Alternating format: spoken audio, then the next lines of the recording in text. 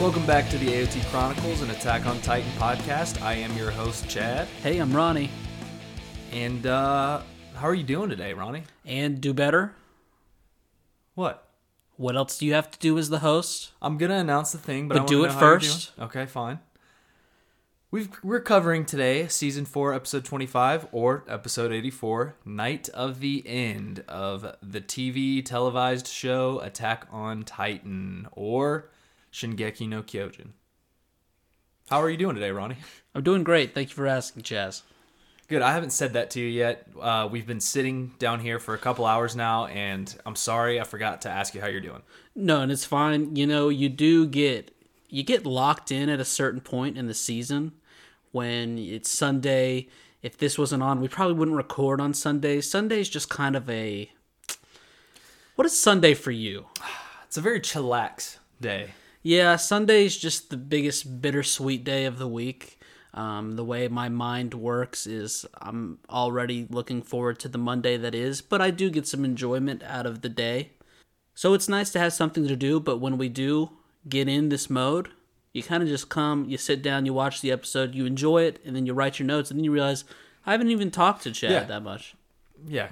I mean, you look like you're doing all right, so I guess it doesn't really matter. Thank you. But what did you think about this episode? I thought it was a good episode. It's the kind of episode that some people will claim to be bored by, but going forward, this whole team, by the way, I'm calling them the Stew Crew. Oh, yes. You came up with something. It's about damn time. It wouldn't make sense for all of them to be able to team up and work towards the same goal together without the conversations in this episode. Yep. I completely agree. Very dialogue heavy, but it makes total sense, and the tension is there. I mean, you can feel the tension. But I agree, though. I thought it was a solid episode. I'm excited to talk about it. Yeah, it's one of those where it's like, boy, oh boy, I don't know how we're going to cover this. We might do a very shitty job, or we might do an okay job. I think we're going to do great. Okay. So, Night of the End. We start off with Jean, okay? He's back. By the way, Night of the End. Yep. There's a bunch of things in this episode where I feel like it was the end of certain things. We'll kind of mention them as we get to it. But we've kind of, I mean, sure, craziness is going around, but it's kind of been calm these past few episodes. I think that's over. I think. Okay, so you think the calmness is over, and hopefully the tension between our little stew crew is officially over now too, and we can move on. You know, take the matter at hand, which is Dr. Genocidal Galapagos. He is the thorn in our side. Yeah. So yeah, we start off with Jean. He's back into that bedroom that he was in a couple episodes ago. Ears plugged. This is how Jean deals with trauma. And here's the thing, I don't think he's back in that episode. I think that this is that episode. I think we're doing a bit of a flashback. That's what I meant. We're just back to that moment. Gotcha. Yeah, from a couple nights ago. Jean dealing with his trauma. He plugs in his ears and he sits in silence and tries to think, I guess. This is kind of how I deal with trauma at night. I sit down, I'll wake up at 3 a.m, plug in my ears, and just think about life and all the stress that's going on, and absolutely come up with zero conclusions. And then I just waste 2 hours of sleep at night. Well, he had a conclusion. He found his happy place. Yeah. You're saying you don't find yours? Well, I don't know if that was his conclusion or more of his copium of trying to... Well, I said his happy place. Yeah, he's like, you know what? I'm coping with this genocide by imagining this happy place. But I've noticed some defensiveness there on your part. Are you saying that you don't find a happy place? You kind of just turn it back around on Jean? Yeah, I don't really find a happy place. All right. Well, I'd like to be there if you'd have me. But yeah, he's thinking about his interior and the luxuries of his life while he's in the interior with his wife and his kids, who, when he imagines this, we see an image of his wife and his child. The wife looks awfully similar to Mikasa Ackerman. Ronnie. Yeah, just because he hasn't talked about it in a while, and for some reason you completely thrown this ship to the side, even though you were all aboard in the first few seasons. Jean still holds a candle for Mikasa. They are in-game shipping it. I know. I knew you would like that. I still think that Mikasa and Eren are going to find a way to get this worked out. And good luck with that. The most unrealistic part of this whole thing is he's mentioning prime real estate. Good luck, Sean. Not at these current prices. Yeah. My lord. The whole world, well, actually, yeah, you're right. The whole world's about to be flattened. Can you imagine the real estate on that island, how it is just going to skyrocket? It's jacked up. There's no other place to go. No. He's then rudely interrupted by Hanji banging on the window. Okay, waiting outside. He's trying to ignore it, and he's coping, okay? We know Jean has changed since season 1. He doesn't really think like that. But he's trying to convince himself and talk himself up to being like, you know what? I can just let Dr. Gigi flatten the earth, and I'll just live happily ever after inside these walls with Flock and the others. He was drinking a beverage, some fine liquor, he said, just only the best for Jean. And his ice cubes didn't look like ice cubes. They just looked like hardened pieces of Titan that were just chopped off in his glass. Even when he's trying to think of his happy place, it's still lingering in the back of his mind. So then we go to Hanji, Mikasa, and Jean secretly meeting and planning outside of the Jaegerist stronghold. Now I guess we'll call that. What was that little church you put on that word? Jaegerist stronghold? Yeah, but it kind of sounded like you're like, stronghold. Oh, yeah. Strong. I'm thinking in German terms. When it comes to Flock, I just start speaking German. Okay. She updates them on Levi and how she's teamed up with Magath and the Cart Titan. She then says genocide is wrong and they must stop Dr. Genocidal Galapagos. And that was something I came to find about myself. I always find, just me personally, on the side of that views genocide as being wrong. Yeah, it's somehow... Yeah. You somehow end up on that side most of the time. When the it's two weird. sides of the coin are genocide being wrong and then the other side being genocide, it doesn't really matter who you're dealing with. I always just find myself on that side. Yeah, and Hanji, she's just so adorable right here. The camera is just right on her lips. I thought they did this pretty on purpose. They're showing how beautiful that mouth is. Okay. And she's talking about how genocide is wrong. First off, when a woman starts talking about how genocide is wrong, I get turned on. Okay. Right. Always happens. Second off, it's just such an extremely attractive quality. I put right here, she sounds very desperate, too, to stop him.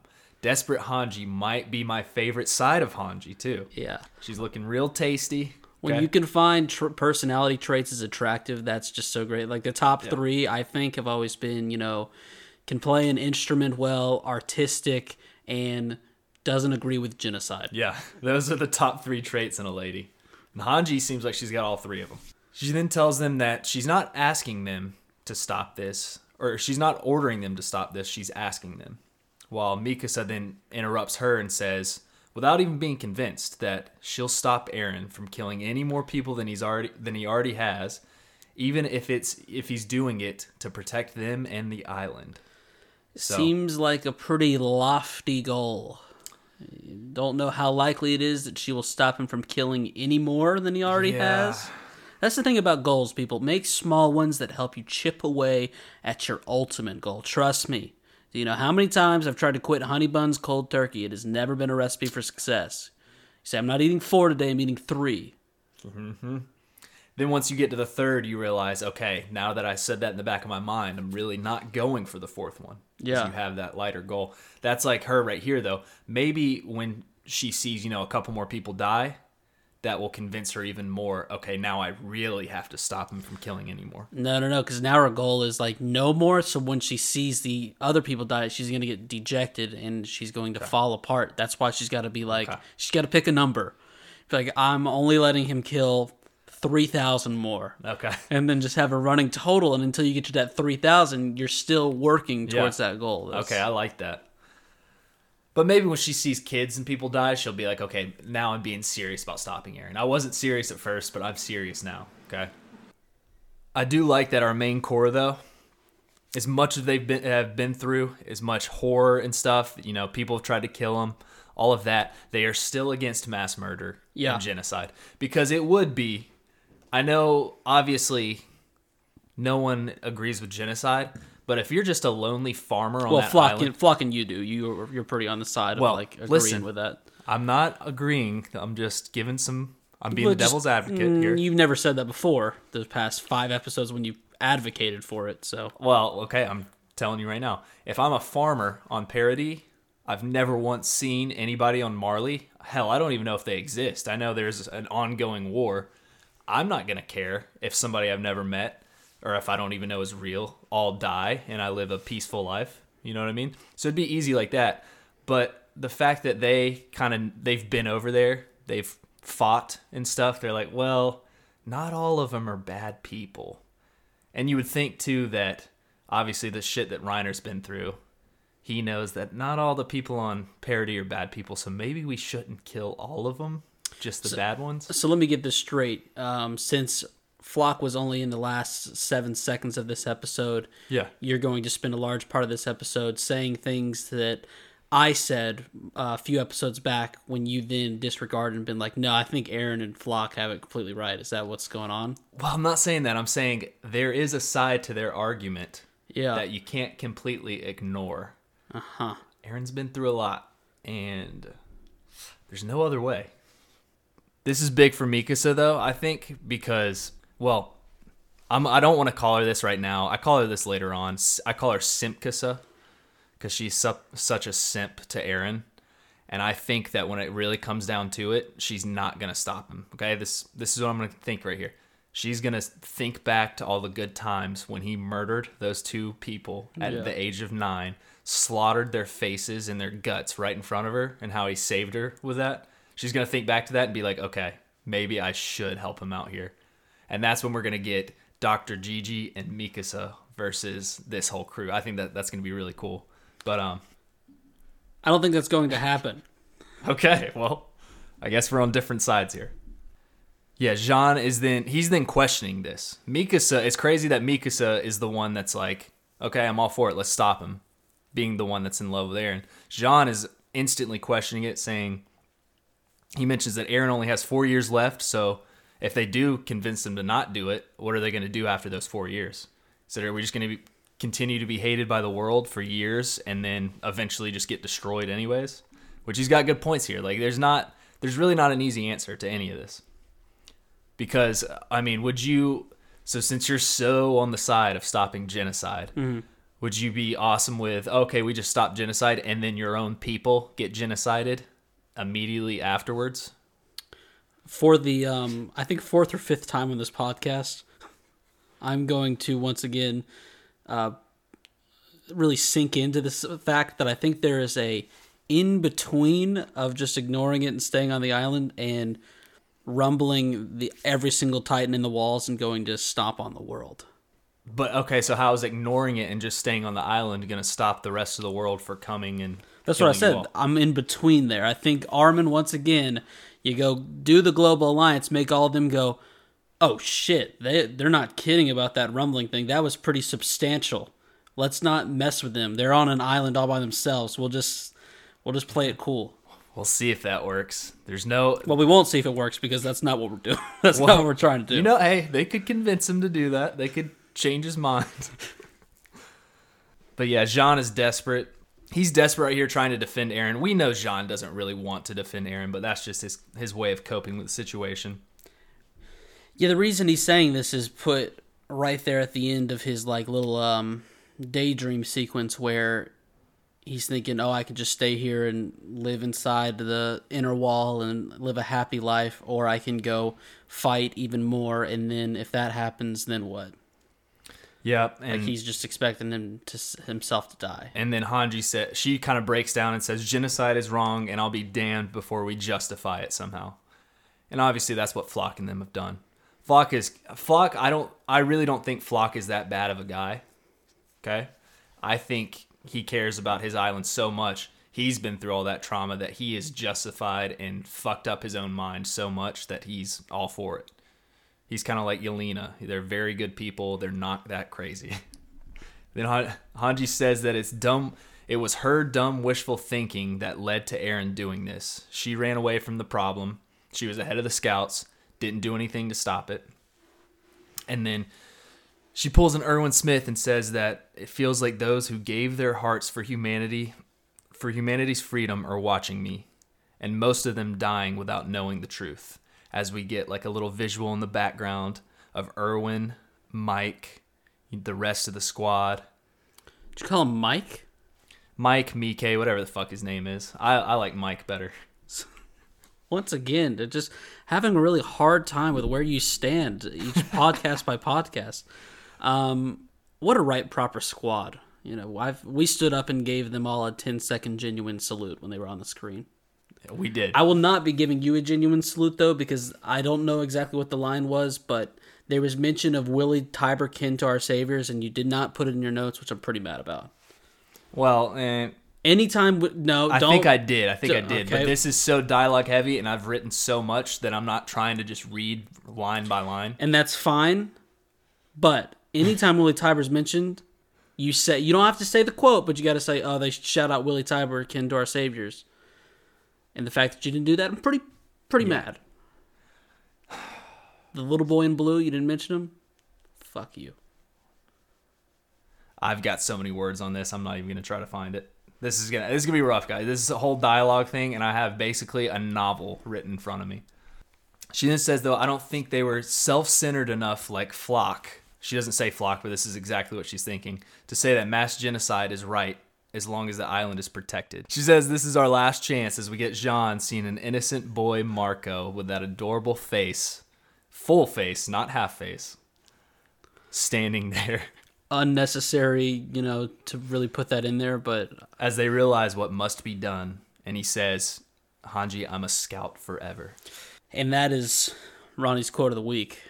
And the reason I say that is because I think Night of the End, I think this is the end of all the different branches of the military. Mm-hmm. We're done with that. There is no such thing. I mean, Hanji says it earlier. She's no longer the in charge of the scouts, the commander, because it's like the old military's done for.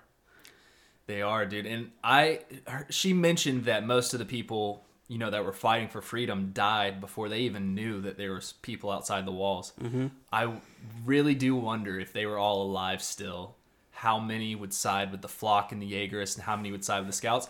I would imagine that 90% of them would be on Hanji, Jean, and their side, because the original Scouts were not they weren't like Flock at all. No, she knew their personality traits and stuff, and she knew the people that they were. Yeah, because Flock was one of those. He was an urgent recruit. Mm-hmm. Now it's a numbers game. Some are of course going to slip through the cracks, but they were good people. They risked their lives to save people. They're not going to be trying to trample on children and whoever else.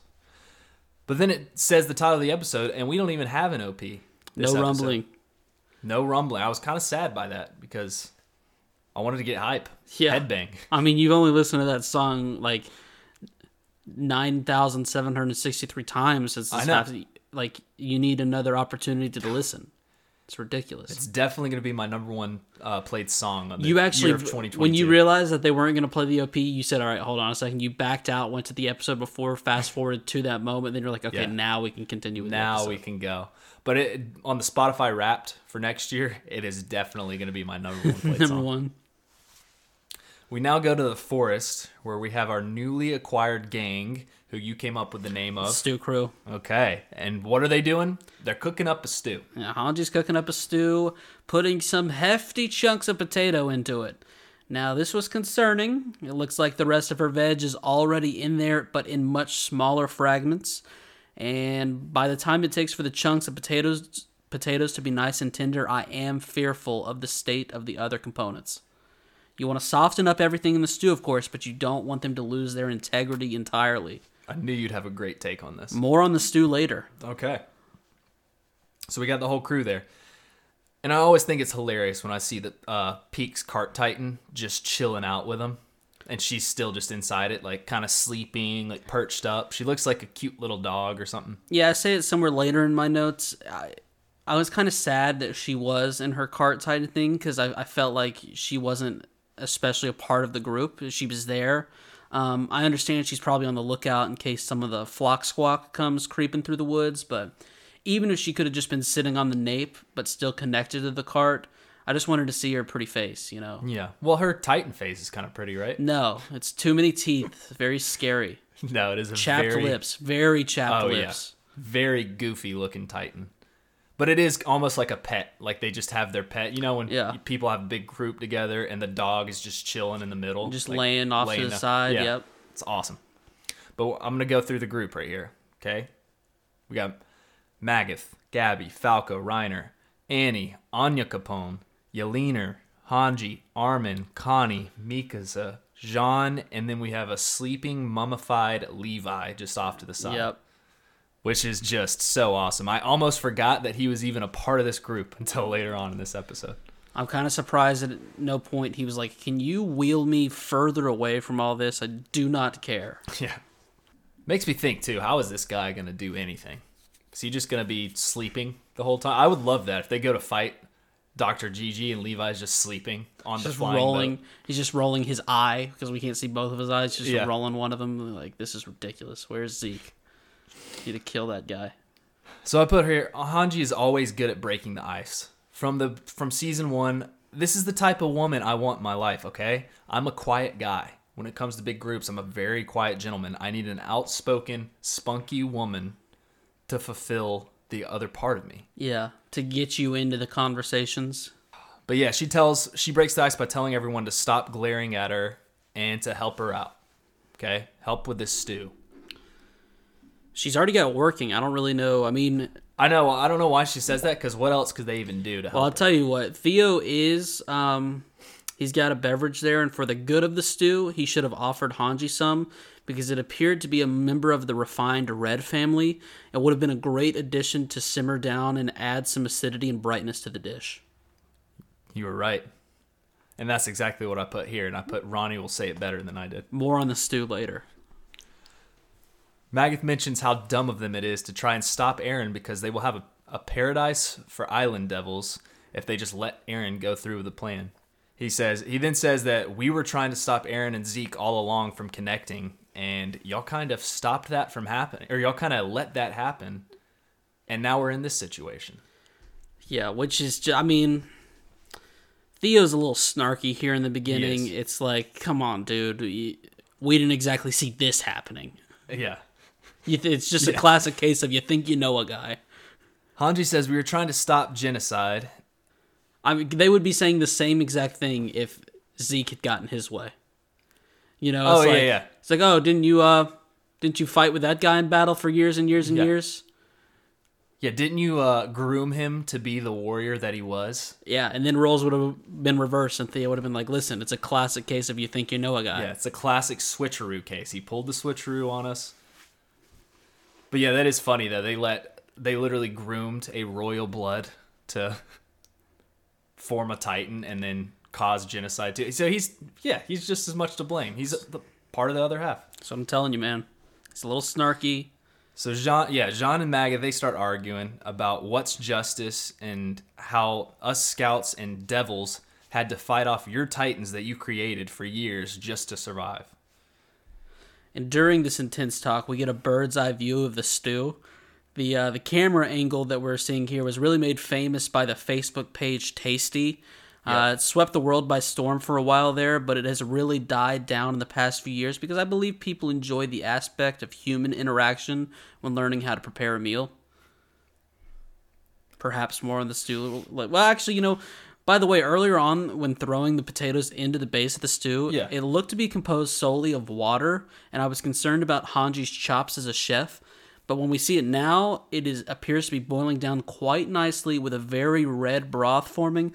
That sneaky little minx threw a few spices in when we weren't looking. You go, girl. She did. And they don't have to show it all because you kind of come to that conclusion on your own, and I'm glad you saw that. Oh, I saw it. You know your way around a kitchen. Wasn't sneaking by me. I see paprika in a stew when I look at it. Or you know your way around a forest, whatever you'd call this. And perhaps more on the stew later. We'll see. Jean then says if you just left the island alone and Eren didn't have to see his mother getting eaten alive, none of this would have happened. Okay, it's as simple as that. Don't let Eren's mom be eaten in front of him when he's a crazy 10-year-old kid. That could really mess someone up, apparently. Yeah, and I put right here, you're not going to agree with me, but I'm going to say it again. Oh my God. Hey, dead horse. Sorry, but Chaz is getting ready to come beat you some more. I said Eren is a psycho. But they created the psycho in a sense, okay? You get what you deserve. Also, you no, get what you deserve. Also, no, they didn't. He stabbed 2 men before he ever saw his mother crumbling underneath the weight of a rock in the beam of her house on top of her. Okay, but what were those 2 men trying to do? Rape and kill a little girl. Okay. I'm not saying it wasn't justified, but I think we all should have been a little bit more concerned from the moment that we saw that. When he I think said Grisha probably should have went into the interior, found some counseling for him. What do you think? His words when he said, "Die, you filthy fucking animals." I'm just not sure that's the kind of event where you sleep it off and then you go back to school the very next day. And then put your scarf around the person you just saved and say everything's completely fine now. I mean, he wasn't completely lost. You can glean some happiness through such actions of putting the scarf on the little girl you saved, but still very concerning. I see myself a lot when I was younger in Aaron. That's kind of why I do too. It's what scares me a little bit. Okay. Magathan talks about history and how the island's suffering is an absolute joke compared to the 2,000 years of suffering Marley had from Eldians. You know what's even crazier here is they have no idea about like the truth of Ymir and stuff. And I guess, does Aaron know that, or did we just see that? Like when he touched Ymir, did he see that flashback? Is that how? I think so, yeah. Okay. That's quite interesting to know that really. I mean, he is totally right. The Eldians were terrible, but the founder that he thinks is so terrible was actually a slave to Eldia, which is just wild to think about. Hey, the truth, it's not the truth, okay? Okay. I get you. Hanji then breaks the ice again. She keeps doing this. I love this woman. By saying it's silly to talk about the past when none of us were there. How about that, Ronnie? Such beautiful words. Even though that's what we do every day on this planet. So wise. So wise. Yeah. I talk about my ex-girlfriend cheating on me with another dude, even though I wasn't there. Okay, but I talk about it all the time. To be able to be part of the conversation while having such a good handle on this stew is just next level. I know my way around a kitchen, but I do not know my way around a kitchen and a conversation at the same time. So are you starting to, catch a feel for my girl, Hanji? Oh, dude, bro code. I would never impede on your woman like that, but I do see all the qualities, and you're not good enough for her, but you did call dibs, so I will take my leave. Thank you for not being like my old buddy Chet, who definitely impeded on my girlfriend. Now, if you perish quickly and, Hitch hasn't found me carrying that candle for her, I would make a move on her. Yeah. Well, she's in bed with another dude right now. Guarantee you. Annie left her, and then she's like, "Who wants some pie?" And instantly found like 7 other guys. Magath has... I'm editing that part out. Magath has trouble understanding us weird devils trying to help the very world that is trying to destroy us. She says, for a few months we lived in the outside world. Okay, this is what I wanted to see. I think I said this several episodes ago. Part 1, she said, we're making a base in Marley, and we're going there. And I think this is what she's referencing right now. Why have we not seen this? Why have we not seen any of this? Because that would be, I feel like if we saw some of that and them interacting in the outside world, like she's saying, this would make, when people start dying, this would make it even more sad. Okay, I want it to be so sad that I never watch another show again because my heart's crumbled. Okay. All right. But did you get that vibe too? That's what she's talking about? I didn't get that vibe, but I see where you're coming up with it. That's why I need you here. I feel like you've been limping kind of through these notes. It was a tough note task. It is tough, dude. Don't get me wrong. I'm not harping on how poorly you've been doing. I'm understanding you. Okay. And to be able to see that ray of sunshine bursting through the cloudiness that is your notes, I give you a hand. And I'm going in more with it right now. It's like what Aaron said to Reiner when he was undercover as Mr. Hobo. Okay, he said, we're all the same. We're all just people. There's good, there's bad. But on our respective homelands, we're just people. Yeah, it's just like that. It's just like when I guarantee you, they're just people over there, Ronnie. Okay. This is where the stories come in full circle. Uh-huh. You know, they are people. None of them are devils, okay? Or, as Magath would say, there's another perspective. They're all devils. Even himself. Where are you getting all this ammo from? Jeez. Annie then asks if they can kill Aaron. By the way, Annie, from the moment she first started speaking to when she really starts speaking, she teleports from behind them to in front of them very quickly. I also think this shows a lot of character growth for Annie. She did a lot of maturing in that ice cube of hers. She was not the type of person to feel comfortable in her own skin, standing in the middle of a circle, saying like it was around this campfire. But she is now, and for that, I say good on her. Yeah, she really grew up, even though you said she stayed the same age in that ice tunnel. Once again, don't need to defend myself, because I think everyone knows how that went down. And then Simkasa says, there are other ways to stop him. We can just whisper in his ear and ask him nicely. Annie says, yeah, let's just ask him nicely to not commit mass genocide. I'm sure that will go very well. Is there really, at this point, there's no other way besides just killing him than stopping this thing? And even if you kill him, does this stop this rumbling? Right. I mean, it is just... It is going to be tough. The only way I know around it is Zeke at this point. Zeke's got to come back into play here. And obviously we know he had some pretty crazy thoughts. Here's the thing about Zeke. Zeke has his mind made up on this whole euthanization plan. But as far as the two sides of the coin, one of them being very far gone, I think I would rather try and talk Zeke into being like, hey, we don't have to do this, more so than Aaron. So... Do you think after the shit that when they went through the memories and stuff, I bet his mind has already changed some anyways. Yeah, so I think Zeke is our last card we have to play. We got to team up with him and try and get him to be able to have the power that Aaron's got. Yeah, and then he's going to tell them, look, guys, we went through years of memories, and I was with that guy for a long time. We're not changing his mind. We've got to just stop him right now. We've already seen Aaron do what needs to be done in the regards of like being a complete douchebag to Armin and Mikasa, who we feel like are the only people he truly cares about.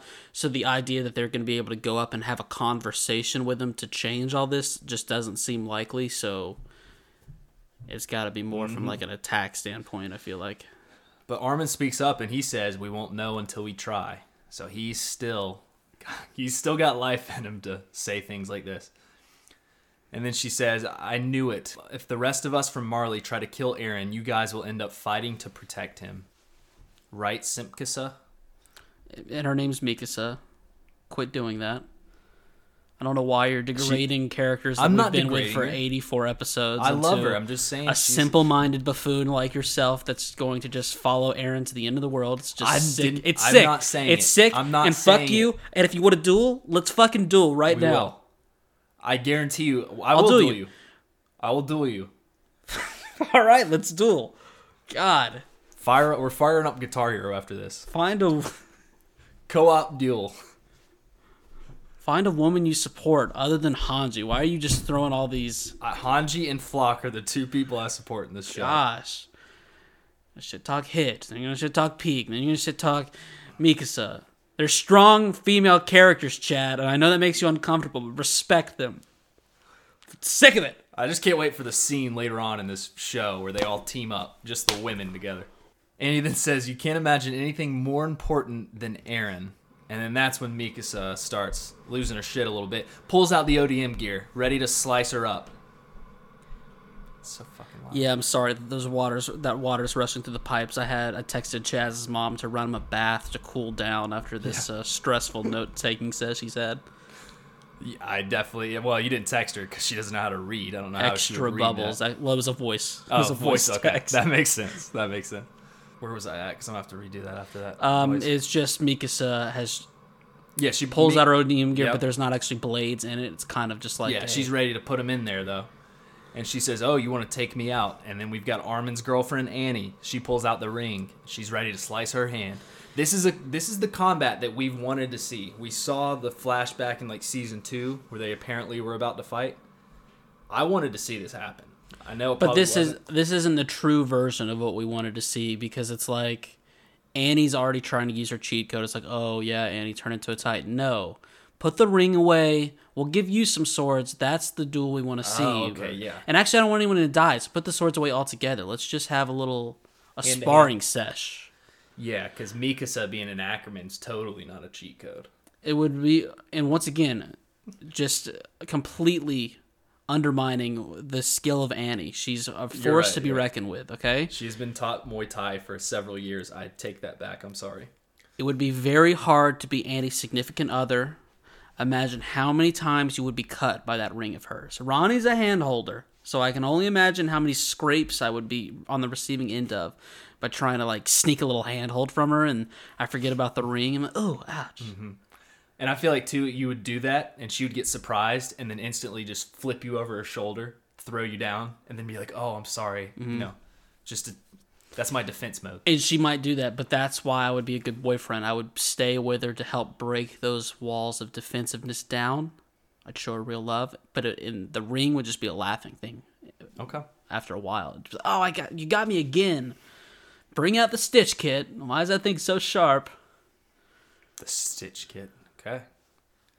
I feel like, too, she would just dominate you in the bedroom, though, if y'all did date. But that's really any girl. I'm fine with that. Annie then says, the only reason I want to stop Aaron is because my father and Marley, I want to save him. And she says, if you can change his mind, fine. We need all the help we can get. And then the tension breaks off, and Mikasa turns around. She can't look her in the eyes and say this, and says fine, and agrees. The whole tension here, but between these two, obviously is awesome. But it started panning to each person, and I thought it was hilarious because it panned to Levi, and it just shows him in the corner sleeping with the tape all over his face, and I'm like, trying poor to sleep. Levi. Yeah, I'm afraid he has not been able to reach Snoozeville, as we'll see a little bit later. He's just trying to, and that's the most annoying feeling ever. He's definitely got running through his mind the word brat. He's thinking these stupid brats. That's one of his favorite words. Yeah. And then that's when we get Hanji again breaking the ice. What is the break the ice counter on this woman? I believe that's 3 that you've mentioned. And that's when she taps. Oh, this is a typical chef move, Ronnie. This is something that you would do. She taps the stew pot with her spoon and says, all right, the food is ready. Let's eat. Let's get it. Like nothing happened. I love it. And Hanji, she's got as much power as like your grandma does. When she says that it's time to eat, I don't care what you're doing. You better fucking get up and go eat. Yep. You know what I mean? Because there is nothing more that will make a person mad. A grandma? Like a grandma, a Hanji, than someone who says, all right, it's time to eat, and then you like dilly-dally for a little bit. You're like, oh, let me finish this real quick. No. That is a one-way ticket to getting a slap on the wrist. That's also the same thing with grandmas. Even if you have just eaten before you came over to visit her, you've ate like a 7-course meal, and you can absolutely not eat anything else. If she offers you food, you better put some of that in your damn mouth, or she will lose her mind. The number of times I've had a 7-course meal and go for the 8th course over out at Mama's is ridiculous. It happens all the time. Hanji then starts to discuss strategy. She says, with rested horses, it takes about 5 hours to get to the port. And then she mentions the acid mojitos and the flying boats that are waiting there. I mean, we've still got these people.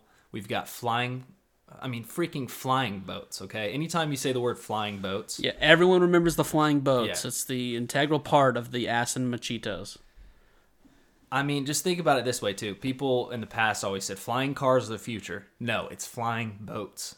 And we've always said that. It's just such a more realistic blueprint. You know, a car, no. Boat. They already have sails on them, people. Yeah. Oh, God. They also mention the limited fuel that they'll have when they fly in the air with their boat. And then Magathan says that,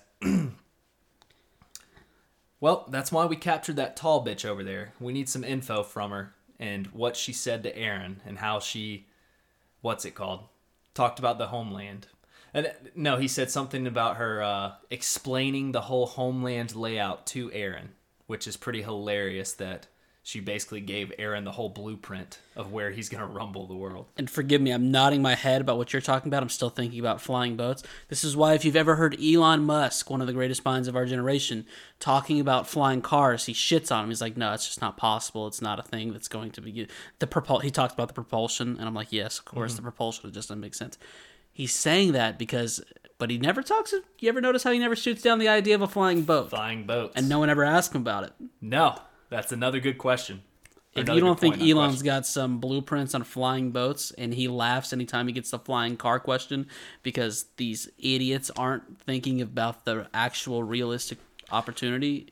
Well, think about him and our Lord and Savior Jeffrey Bezos. They both get him to a trail. Are in to rockets, flying rockets. What do rockets look like? Penises. Especially What Jeffrey's. else? What else they look like? Cocks. Okay, what else? Dooflitchies. That's what I used to call penises when I was a young lad. Yep. No, boats. They look more like boats than they do cars. Okay, that's a hidden message that they're not telling us about. Okay. I must need to start turning my head a certain way because I don't... Do they look like boats? It just looks like a... I mean, I think if you've got the screen going and you go upside down, they look like a boat kind of. Okay. They got fins. They have fins. They do have fins, yeah. Which is the technical term for it. Yelena then says she doesn't know Yeager's plan, and even if she did, why would she tell it you? We found out that she taught, like I said, Aaron everything about the homeland, and that they planned out this whole rumbling thing. He planned out this whole... Oh man, I have so many. You wouldn't believe if you saw my notes and how many mistypes I have because I was so tired of pausing from how much dialogue there is in this episode and just trying to type through it. And I'm not a good typer. You're not a good typer. Not a good typer. We know that. I'm an okay typer, but if I'm looking at the screen and trying to type and stuff, I'm not that good at it. This word right here, okay. I just want to read out what it says. Knack ground, Aproy Balby. Afro-Baldy. Balby. Oh, Afro-Balby. Afro-Balby. And Royne Coleman. Okay. But that's me. That's you. That's you. So, the last thing I have in my notes, though, is while Yelena is talking, no one really cares because she's a crazy bitch. We keep getting these 6 shots of just horses eating hay. Yeah. And then the night forest and the moon. There's beautiful shots of the moon / branches. There are. It's a great looking forest. I've got a note about that in my section here coming up. And then I put right here, it is now Royne Coleman season. I like how while taking notes that were going to lead you into 45 minutes of this podcast, you were still cracking wise in your notes. Like you weren't ready to just be like, and Ronnie's turn. You said, Ronnie, did you say season? It's my season? I put Royne Coleman season. Okay. If you need to go hit the showers for 10 minutes, you need me to hold the wheel for a second, that's fine. I think that bath is filled to the brim now. I am so hungover from yesterday. Okay. So we're in the process of interrogating Yelena still. Connie is talking with his mouth full, a pet peeve of Ronnie's. What? I think you just don't like Connie, but okay. Well, he's not my favorite, but it is a pet peeve of Ronnie's. They're saying, isn't she going to be upset if her homeland gets crushed? And while she is sitting there with a stupid look on her face, not eating the stew, which is fucking rude, by the way. Eat the stew. Hanji slaved over it, okay? Yep. She's trying to kill herself. I mean, sure, the potatoes might not be tender, but eat around them at the start, and maybe by the end, they will be sitting in the hot broth, and they will come to 100% potato eating preparedness. Where they just melt in your mouth? Exactly. Yep. It's just rude. I don't get it. Theo calls her out, by the way, says she is a Marleyan bastard too. Whoa. What did you think of this other layer added to old Yelena? I put, she's even a crazier bitch than we originally thought. Well said. Well said. Peak speaks up in her scary cart voice, and oh my god, is she sassy. She is. She is. I wish you would have said something about you bearded shit. You remember how she had the fake beard? She didn't mention the fake beard. I thought she was going to, though. She's going to be so passive-aggressive. I love it. She says, ever since she met Zeke, she pretended to be from a country annexed by Marley. She built her own fairy tale about saving the world with her prince. Ooh. She really wanted that Zeke meat. Ooh, God, referring to anyone who's an adult woman about a fairy tale world with her prince is just such a... Peak does not like this bitch. Well, I've got 2 points right here, too. Awesome by Peak, but one is, do you think she's jealous that Hanji got to see Zeke nude? Because Hanji got to see full-on Zekery nude. Yeah. And 2, do you think that Zeke and Yelena ever boned while they knew each other? No, because once again, I think we've talked about this before. He doesn't believe in reproduction? Well, that for one. And 2, if they had, she would not be this crazy. Okay, yeah. It's like once you get the dose, you calm down. It's like any relationship based purely off looks ever. After a while, it dies down. You got to talk to the person. Do you think Zeke at least gave her a little smooch and was like, you'll get the rest later? And so she was always hoping she'd get the rest? He might have been stringing her along just like Aaron is stringing along Flock. That's definitely possible. So you think Aaron smooched Flock and said you'll get the rest later? I think that's very possible. Okay. Dude, if they do that in this show, if they show the flashback when Aaron apparently told Flock that he was going to be the ruler of the inside of... And then just gave him a little... And said, you'll get the rest later. So, Yelena smiles, says something while petting the cart titan. She's trying to regain some pride here, but Peak has absolutely slammed her, so she just looks even more foolish as she tries to talk about how noble of a deed she was trying to be involved with. This is when we get to the calling card, and it's one of the best ones we've had in a while. It's Hanji's stew. Ingredients pilfered from nearby villages, which I'm not so sure... I said it was one of the best calling cards. When did they have time to go pilfer through the villages? I believe this is part of the all the goods that they packed onto those carts. It's just kind of... Yeah, I thought... Seems like they've had a hectic day. I don't know. Does this mean... Yeah, because I kind of took it as maybe the Jaegerists did that. They did that and then they stole it from the Jaegers. Because I always thought... Yeah. I thought that's how they got these supplies, was by stolen goods from the Jaegerists. And maybe initially they were pilfered from the villages, so it's still true. But I think that they got them from over by the stronghold. Yeah, the Flockcock squat. It's filled with a bunch of potatoes to help fill the stomach. And she's getting ready to try and do this whole thing where she calls everyone else around the fire. It's kind of lame, but it is fun to talk about. She says, Reiner, how many Eldians were beaten because of the walls you broke down? Well, before this, too, though. Before this, I just wanted to mention this line. You did say that she talks about her idea of saving the world. When Peak is talking to her, she then pets Peak on the face. Yeah, I mentioned that part, where she's petting the cart titan, trying to regain some pride here. She kind of calls them back out in their ideals of saving the world, which I really liked right here because Zeke's idea of saving the world was the same as Yelena's, as in not letting anybody reproduce. Magath's idea of saving the world was slaughtering all the island devils and stealing back the founding titan. And our scout's idea of saving the world was just slaughtering the innocent, mindless titans running around.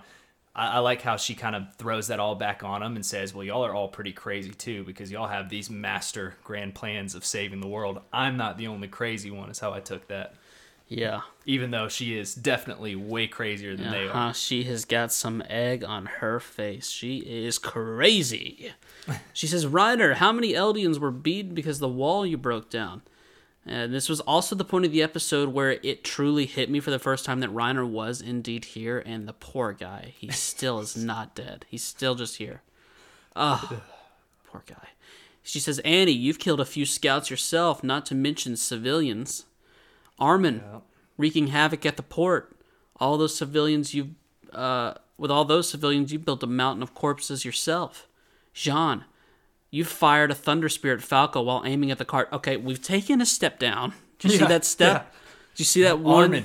Armin, you vaporized a whole town of innocent people. Jean, you fired something at a kid that didn't actually hit him. She's running out of steam there. You see what I'm saying? Then she goes, Gabby, you killed Sasha. She would have loved this stew. She would have loved to have been a part of this stew crew. And Connie, by the way, is the kind of guy, he's like sitting over there waiting for his turn. He's like excited. And then she just completely skips over him and he's like, fuck. Come on. John fired a Thunder Spirit Falco, and he got mentioned. I kidnapped him and was going to give his Titan power to my mom. Nothing. Come on. He's like, when am I getting my lines of dialogue where I don't have food in my mouth? I got to hit my quota for the episode. That is so true. Connie didn't say a single word, did he, this episode? Well, he said some food or stuff with food in his mouth. What was it he even said? Did I don't he know. Just mumble? I just noticed that he had food in his mouth. It said, swallow, then speak. Okay. Jean, he couldn't care less what Yelena's saying. He's enjoying the stew. And then very calmly, he asks for seconds. Me and him are in the same regard there. And like I said, couldn't care what Yelena was saying. Me and him in the same regard there. Yeah, it's like, why would we listen to this mammoth of a lady? But he regroups, Jean. He sends a volley back in Yelena's direction about how she was shooting people in the head. And none of them were necessarily doing that to their own team. She was shooting people on her own team in the head. Well, maybe Reiner was, but I guess he was undercover. But yeah, different teams. He was just playing on the other side. So she plays her final card. It's a pretty good one. It's the Marco card, a very powerful one to play amongst this particular group. Its damage does triple when in the midst of the stew crew. She says Annie was involved. Have you had a chance to ask her about that? That whole Marco thing? Annie, she's a proud woman. She admits to it without even being asked. She says, I took his ODM gear and I left him for dead. But Reiner, he steps up too, hoping that someone puts an end to him because people really don't understand how tired he is. He's so tired. Yeah, Reiner is trying so hard to be judged by others that he comes off as just being such, not an asshole, but he definitely gets what's coming. Okay. He's just he's like, oh my God. He's such a sad sack of shit. He's like, do you realize how much I was ready to give in when the Falco Giraffe Titan was chomping at my nape and then Porco did that lame sacrifice that was just unneeded. Like, I was so ready to go. Yeah. Did Porco not see that? Jeez.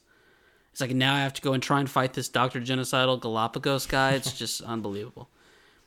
He says that Annie was following his orders, and he tells the tragic tale.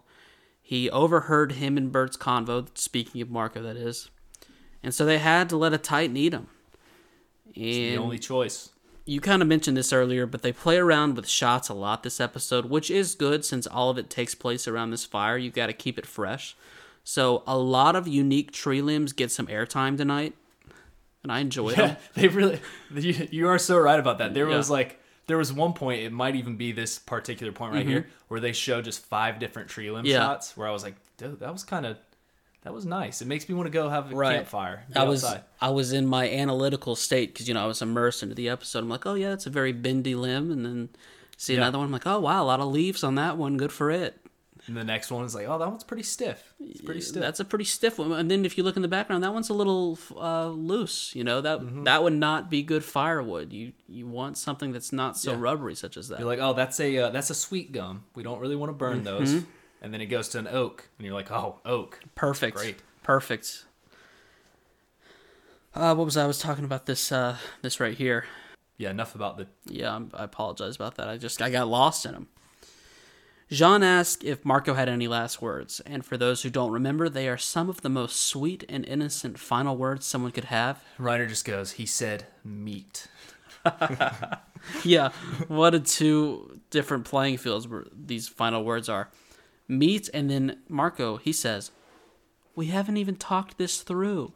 So innocent, so sad. I wish I was just half of the man that guy was. Fuck you, rip Marco. Love you, bro. Hanji says this is so good. She breaks the ice. Ice counter. She's talking 4. Like, this is so good. We're talking in this circle. Group therapy, one of the best forms of it.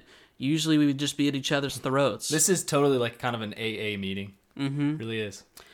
But Reiner, he does not take the assist from Hanji to move on. So he goes on to say he watched it happen, and he wondered why Marco was being eaten, because he was delusional. He was he was going through what's it called? Split personality? No, I mean he was doing that too. What is it? Oh, he was going through fuck. You're catching the bug. I know, I'm catching the bug. I'm giving you the virus. But Reiner, he comes off as, listen, he is such a sad sack of shit, and I do feel bad for him. But the way he is saying these things, it comes off as if he's trying to get other people to feel bad for him. And it's kind of... Well, no, it's the same exact version of Reiner as we saw early in this season when he's at dinner with the Bronze and he's talking about how the one girl gave a potato, it wasn't even half. He gets lost in these things. Yeah. And he builds them up in his own mind. Yeah. And then he looks up and everyone's like, look at him like, oh my God. Yeah. Poor dude. Just gets lost in a story. He says, don't forgive me. I'm truly worthless. And then this is the final brewing point. This is when Jean had enough. He says, I'm sorry. Yeah. Jean's like, fuck you. Absolutely pummels his face. They make great use of squishing sound noises that made me very uncomfortable. Yeah. About 5 or 6 hits straight to the freaking face piece. Gabby sees this as an opportunity to get involved. She gets kicked in the gut. Well, he did get one. I did see this about Jean. I like this a lot. He got one good liver kick into Reiner. Was going for the second kick, and then that went straight to Gabby's gut. Gotcha. But I did like the liver kick. Pretty cool. And this, once again, we see how far Gabby's come. She doesn't get crazy mad like she would have early on and calls him a devil. She gets sad. She takes a moment, catches her breath because the wind definitely got knocked out of her. I can't believe how quickly she got that back. She's a tough son of a gun. She says, we wanted to wipe out everything living on Paradis. And now my family in Liberia, they'll all be wiped out. I'm sorry. I know it's shameless of me to ask, but we need your help. I'm begging you to help us. How crazy is it that she's almost the most reasonable person at this campfire right now? If you would have said that in the beginning of this season, no one would have ever believed you. It's true. Falco, he's not the kind of guy to let his woman fight these battles by herself. He's right there with her. Says, let's stop the rumbling together. And then they take turns saying please. And then Jean has to stare at those two cute little innocent faces and not feel bad about what he just did. Well, and it's too much for him to take right here in this moment. He's got to go walk away, cool down for a second. Hanji asks about his seconds. What a woman. Says, what a shame it's just a shame to leave them there. But she wasn't breaking the ice here. I don't know if we can count this, but we're at 5 or 6 right now. Yeah, this wasn't even breaking ice because she was legitimately concerned, as was I. The good news, and I think Jean, he was already cooling down. He had the wherewithal to think of this. He's like, no, it's a stew. It'll be fine tomorrow. Yep. It'll be great leftovers. And he had to go, poor Jean deals with his trauma by plugging in his ears, fingers in the ears, and just taking a break. Just in the woods. We all need that sometimes.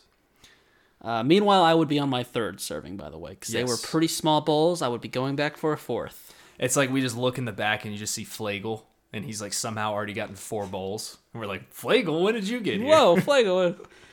He's got like saltine crackers that he's crumbling into. I'm like, where did you get those? It amps up the texture, amps up the soup to the next level. Are you kidding me? And then a little moment from Theo here. He wants to help comfort Gabby, but he's a hardened man. You know, he's been in war all this time. He's just not secure in the art of comforting people, but he wants to. And he is like a father to her, which is so weird. But he's already hugged her before earlier on. He just didn't hug her while other people were around. Exactly. And I respect it. I will never hug my daughter with other people around. He's going to get there, and it's going to be beautiful. Levi sits up and complains about how noisy these people are. I just like to imagine that he's wanted to say this for the last 45 minutes, and that he finally was like, okay, I think it's the time to say it. Everyone's kind of on edge because of how tense it is, and Levi is so, like, just level-headed, so calm. He's just like, will you guys figure this out and go to sleep? Yeah. Next morning, Jean wakes Gabby up, says it's time to leave, and he says, of course, I'm going to help you. And he goes over to Reiner, tells him to get his ass up, because, of course, he's already healed from the night before. I was going to say, too, that says a lot about Gabby, especially with the fact that they mentioned that Jean threw a thunder spear at Falco. Mm-hmm. Connie tried to feed Falco to his mom, and she's still teaming up with him. Yeah. It's a lot going on. There's some awkward assigned seating for the carts. Jean's says sorry to Gabby, but he's not apologizing to Reiner. Wrecked. And it was at this moment it was the first time I thought about it this episode, and I don't know why it made me think of it, but I was like, I cannot wait for Keith to be here. He's on his way. He's on his way. He might have even been watching the Stew Crew, but he came in at like an awkward moment. He's like, now's not the time. I'll wait until they all cool down a little bit. I thought of something. You were so right about Keith. I thought of something even better. Yeah, tell me. Oh my God. Ronnie, you're going to love this. What? I'm excited. You're going to love this. He's undercover with the Jaegerists. He's an undercover Jaegerist. And when they're going to go fight him, when all hope is lost, he's going to come out of the shadows and just start popping people. Oh, yes. Oh, yeah. Oh, my God. Could you imagine if Flock dies at the hand of Keith? We will be... I will be so obnoxious on this podcast that we will lose 97% of our audience. 3% of it will be here for it. Yeah. But 97% is going to be like, oh my God, why are they talking so much about Keith Sadie's? Because I'm starting to lose Flock. Keith Shotty's. Commandant. Yeah, Commandant, Shottis, Sadie's. I like Sadie's better. I'm starting to lose Flock, though. The more the episodes go on, he's just slowly just losing me. He's becoming such an asshole. It's because we saw on evidence screen more and more that he's against Keith, and that just is not going to fly. That's not going to fly. So the cart titan runs up, says the port is occupied by Jaegerists who have a bunch of anti-Titan gear. And also we see Flock is standing by Kiyomi, Azuma, and Give Me the Beatos with a gun. He's got a gun. He doesn't look cool. That was my one note. And I feel like he's been standing like this for the past 25 minutes. And that's the end of the episode. Oh. Flockery. There's so much flockery going on in this. Could next episode please be the end of Flock? It feels like how much longer can we... It feels like next episode we can focus on it. You know, right? He can be the big bad, but let's not drive it into the ground. Let's put an end to that guy. I do have the last sentence I have right here, and I think you're going to like it because... Say it to me. Where is the rumbling? Right. Where is it even at? Where is it at? Where is it at? They're on their way to the port. Obviously, Aaron, that's where he's on his way to, is the port, because he's got to go across the sea to get there. Yep. Where you don't hear anything, you don't see anything. He got a little bit of a head start. Granted, Colossal Titan's very slow. But where is he at? They're either underwater or Dr. Gigi is so large that he's just walking across the sea and all the Colossal Titans have grabbed onto his rib cage, using them as monkey bars, per se, and are making their way across the sea like that. Can't wait to see it. I hopefully we get Keith next episode. If we don't get Keith next episode, I will be a little disappointed. But I think we're going to finally get him. And I think my hypothesis is going to be right. He's going to be James Bond undercover flock cock squawk person. That would be phenomenal, especially if he can get his hands on one of those cool black suits. Oh my God. Can you imagine how that hugs all the right places on Commandant Keith? And then he comes up, dude. He comes up with his line from part 1 where he says, I told you, Flock, that you and your little gang of asswipes were going to die by the hands of an old man like me. He says that. And then he chokes him out. Because all you ever were was just a wimpy tot, and then just domes him right between the eyes. No, he kills him with his bare hands. Oh, you're right. Even better. You told me not to forget. Of course I wouldn't. Hug of the week, it goes to Jean this week. Okay. I like that. He's dealing with a lot. Reiner definitely doesn't need a hug. I mean, at a certain point, Reiner, if you give him a hug, he's like, what the fuck am I supposed to do with this? He's like, squeeze me tighter until I go night-night. The only person that can give Reiner a big enough hug is Dr. Genocidal Galactica. Himself, yeah, that's the only one. All right, you got anything else? How's that pit smelling right here at the end of the year? I know you were doing some sweating earlier on. No, I was definitely sweating. My hands are sweaty. Yeah, there's a lot of typing going on, and I did not put deodorant on this morning. I just realized it, but we're far enough away where you can't smell it. All right. Well, thanks, everyone. You can follow us at Podcast Chronic. You can join the Patreon. The link's in the description. It's patreon.com/podcastchronic. This week, we talked about polar bears, a guy we know who joined a nudist colony, and we and what we call our special moves in the bedroom. Okay. A little tease for you. Anything else you want to say? Subscribe on YouTube, of course. That's your favorite up. thing to say. Give us the thumbs up. We got past the 200 sub mark. Now let's get to the 300. We're gonna slowly, 100 at a time is like what I like to say in life. It's so crazy that we just sent that email into YouTube and we're like, hey, can you make it to where people have to stop disliking our YouTube videos? And they're like, I'll tell you what, we'll just take the dislike function off the entire platform. And we're like, wow. Thanks, guys. Thank you. And they said, congrats on 200 subscribers. We'll get that plaque to you soon. Yeah, the supply chain issues, though, it's taking a while. It is taking a while, but we were on the lookout for it. I've been Ronnie. I've been Chatty. Peace. Peace.